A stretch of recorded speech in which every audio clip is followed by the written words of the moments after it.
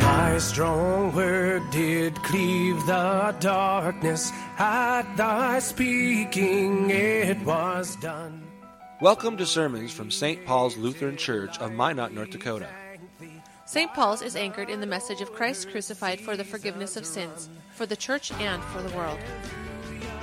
The following sermon is from Reverend Dr. Matthew Richard.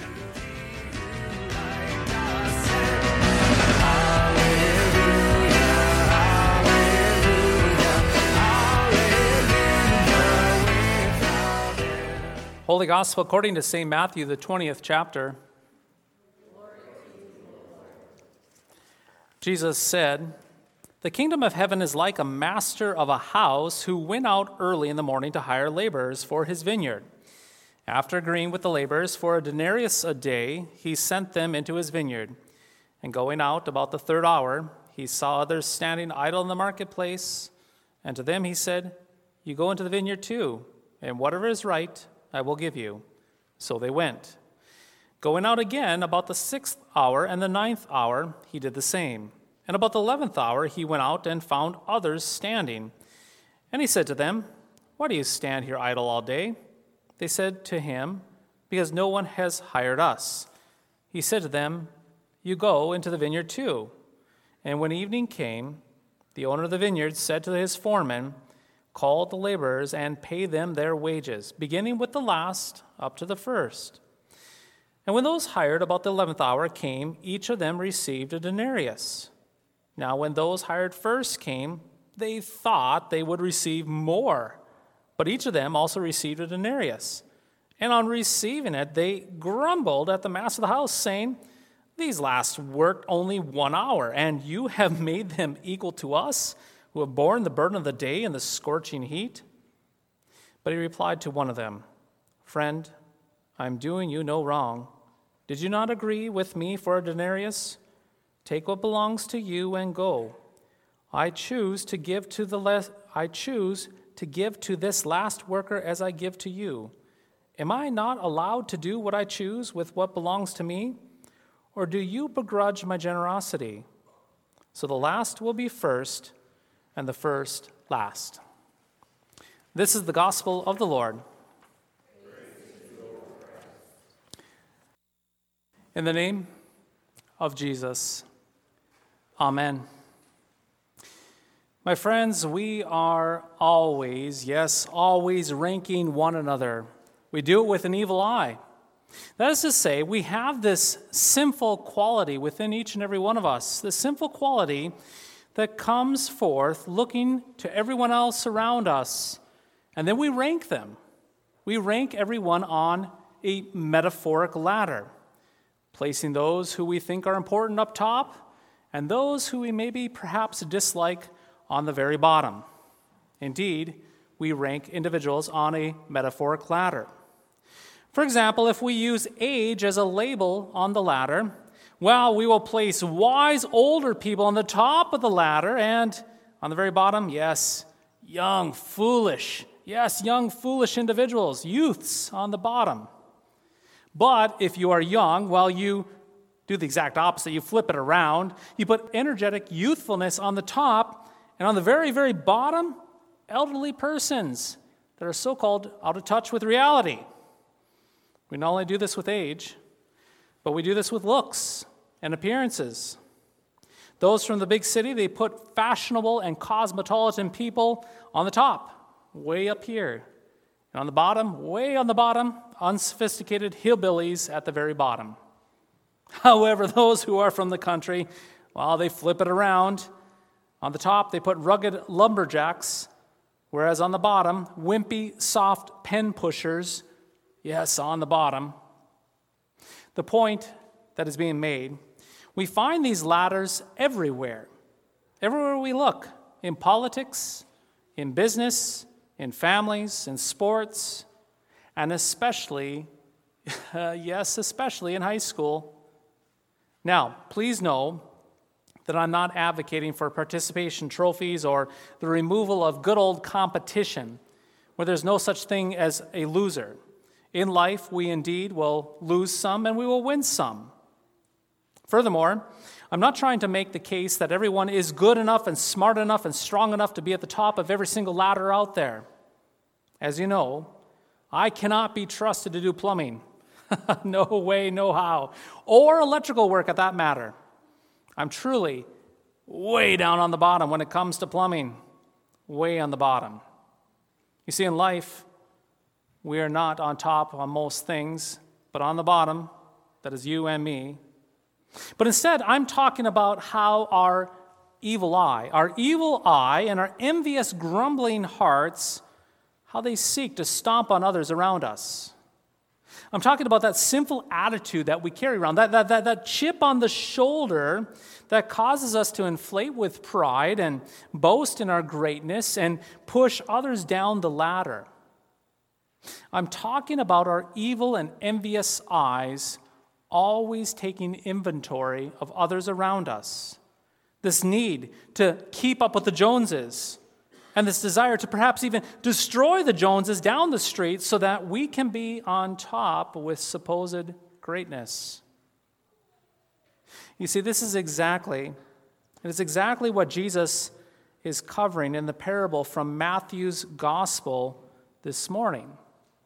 Jesus, he gives us a glimpse of what happens when that evil eye and that envious heart mingle, yes, when they mingle with the kingdom of heaven. Yes, when they mingle with the kingdom of heaven. In the parable, as we heard today, a bunch of different workers were hired throughout the day. Some were hired early, some were hired late. However, this parable punches at our evil eye. It kicks at our envious hearts. When we hear the scandalous news that everyone gets paid the same. When everybody gets paid the same, regardless of the amount of time they worked throughout the day. You see, Jesus is teaching that the kingdom of heaven does not use a ladder. Ladders do not work with Christian theology. God does not put forth some sort of heavenly ladder, if you will, and then give you grace. Yes, grace based upon how high you climb on that ladder. You see, if the Lord gave out grace to you based on how hard you have worked and how hard you have prayed and how much you have studied, then if that is the case, then the Lord would be in your debt. He would owe you for how high you have climbed. You see, if you climbed super high, then the Lord would be obligated to give you and to cough up grace to you for your climbing efforts. Furthermore, if the Lord handed out grace, depending on how high you made it up that theological ladder, then it would be your job not to offer a helping hand to others in need, but to simply stand on their hands and perhaps even their faces as you clambered up that ladder yourself to get to the very top, to get grace goodies and grace trophies from God. If Christianity was about a ladder, you would have no time to serve your neighbor in need. For your mission would be to climb and to climb and to climb some more. Get busy climbing, friends. Perhaps we're thinking about all this wrong too. You see, if the Lord honored ladder climbing, who is to say that we would be on top after all? If we're truly honest with ourselves, wouldn't we be at the bottom all the time? As your pastor, I don't know how I could even make it up 2 feet on that ladder. Let me let you in on a little secret. There's not a Sunday morning that doesn't go by without me wanting to hit snooze and sleep in on Sunday, which is the reason why I set about 6 alarms every Sunday morning. The fact of the matter is this: if we are honest with ourselves, we're typically not 4 steps up and 2 steps down, but 2 steps up and then a big thump as we fall on our rear on the ground, looking up at the ladder. Now, dear friends, let us be honest. We are hovering around the bottom of the ladder, just pretending that we are on the top. And everyone else who claims to be on the top of the ladder, all those movie stars and all those Joneses, all those spiritual superstars, well, it's just one big smokescreen. It's a facade. They're pretending to have it all together with perfect thoughts, perfect words, and perfect deeds when they really don't. They don't, my friends. Dear friends, God God does not connect his grace to your climbing. That is the thing that we have to understand loud and clear today. God does not connect his grace to your climbing. His grace is not attached to a ladder as well. No, his grace is connected to his Son. Did you hear that? His grace is connected to his Son so that no one might boast. God saves you and gives you grace, not in view of your thoughts and your words and your deeds, but in view of the mercy and work of Christ on your behalf.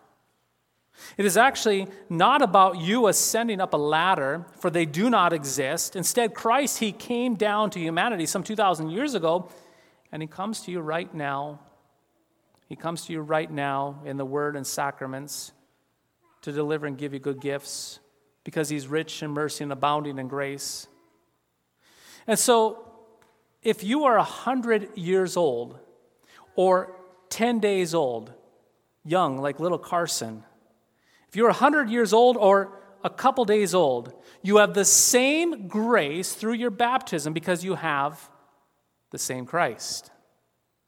If you are a plumber in overalls or a pastor in a bright, shiny chasuble, you have the same grace because you have the same Christ that you receive at this altar. If you're in a dusty old church with 8 members and a broken organ, or in a church with 1,000 members and an angelic-sounding choir, you have the same grace and the same absolution because you have the same Christ. If you come from a family on the wrong side of the tracks, or if you were born with a silver spoon in your mouth, you have the same grace because you have the same Christ. Now, my friends, if this gives you great joy, then God be praised. God be praised that the kingdom of God is neither connected to ladders nor is dependent upon you, but is connected and dependent upon Christ Jesus, crucified and resurrected for all of your sins, for you as a gift. However, if this message gives you frustration, or if you are grumbling in your hearts, it's quite simple. Repent. Repent with me. Repent of your evil eye and your envious hearts. For this evil eye and this envious heart is not consistent with the kingdom of heaven. Before God's law, your huffing and your puffing up that ladder is just not that impressive. Keep in mind that in the church, we stand on the floor, this floor here, together. We stand shoulder to shoulder with our chins up, and we confess together that we are poor, miserable sinners in thought, word, and deed. And together, our ears are open, and we hear that absolution, that same gospel, that for Christ's sake we are forgiven of all of our sins together. The Lord forgive you, and especially me, for our envious eyes and our grumbling hearts. So considering all of this, are we equal? Yes, we are with respect to forgiveness, life, and salvation. However, looking back to that parable that we read this morning, this parable, it is important to note that each of the workers did indeed work different amounts of times and perhaps even did different chores and different tasks. And the same is true in the church. The same is true in life. But here's the catch. The work that we do is not for the purpose of getting saved or obtaining grace. We don't do good works to be saved, which goes the way of unbelief. But we do good works because we already are saved. This goes the way of faith. Consider what Jesus says elsewhere in the Gospel of Luke. He says this, "When you have done all that you were ordered to do, say, 'We are worthless slaves. We have done only what we ought to have done.' Indeed, we have only done what we have ought to done." In other words, you and I do not need to keep track of our works in the kingdom of heaven. We do not need to log how many hours that we have done. We do not need to keep track of how many degrees we have behind our name, how many initials that we have. You see, we're free from the ladder. We are free from the ladder, for we have Christ. He comes to you regardless of the ladder. and in him you have every spiritual blessing in the heavenly realm in Christ. And so when we do a good work or we put in a long day in our vocations, we know that we have done everything expected of us and can be matter of fact saying this, the work is done. Yeah, the work is done. I just did what I was told to do and called to do. I had the same grace before I did the work and the same grace after I did the work because I have the same Christ before and after and from this point forth. We can loosely paraphrase the Apostle Paul too. In his letter to the Christians in Ephesus, loosely paraphrases what Paul says about this. God has showered grace and kindness upon me in Christ. Saving me was his idea and his work, not mine. Now I simply trust in him. I know that he gives me grace from start to finish. Nope, I don't play the major role. I don't play the major role indeed. If I did, I would be all wrapped up in needing to climb some silly ladder where I would step on my neighbor while bragging foolishly about my puny accomplishments. Nope, the Lord created me. The Lord saved me. And in Christ, I am his work of art. What relief, what joy. The Lord has prepared good works for me to simply walk in because this Christian life is pure gift. Baptized saints, grace is not connected to the ladder. There's no such thing as a ladder. Grace is not connected to your things that you do, the things that you say, your works and your deeds. Grace is connected to Christ, and he does not withhold it back to himself, but he lavishly pours it upon us, into our ears, into our minds, upon our head and our hearts, and laying that grace right on the tip of your tongue so that you know that you are in Christ, forgiven, redeemed, claimed, his beloved children. Because of Christ, you have grace. Amen.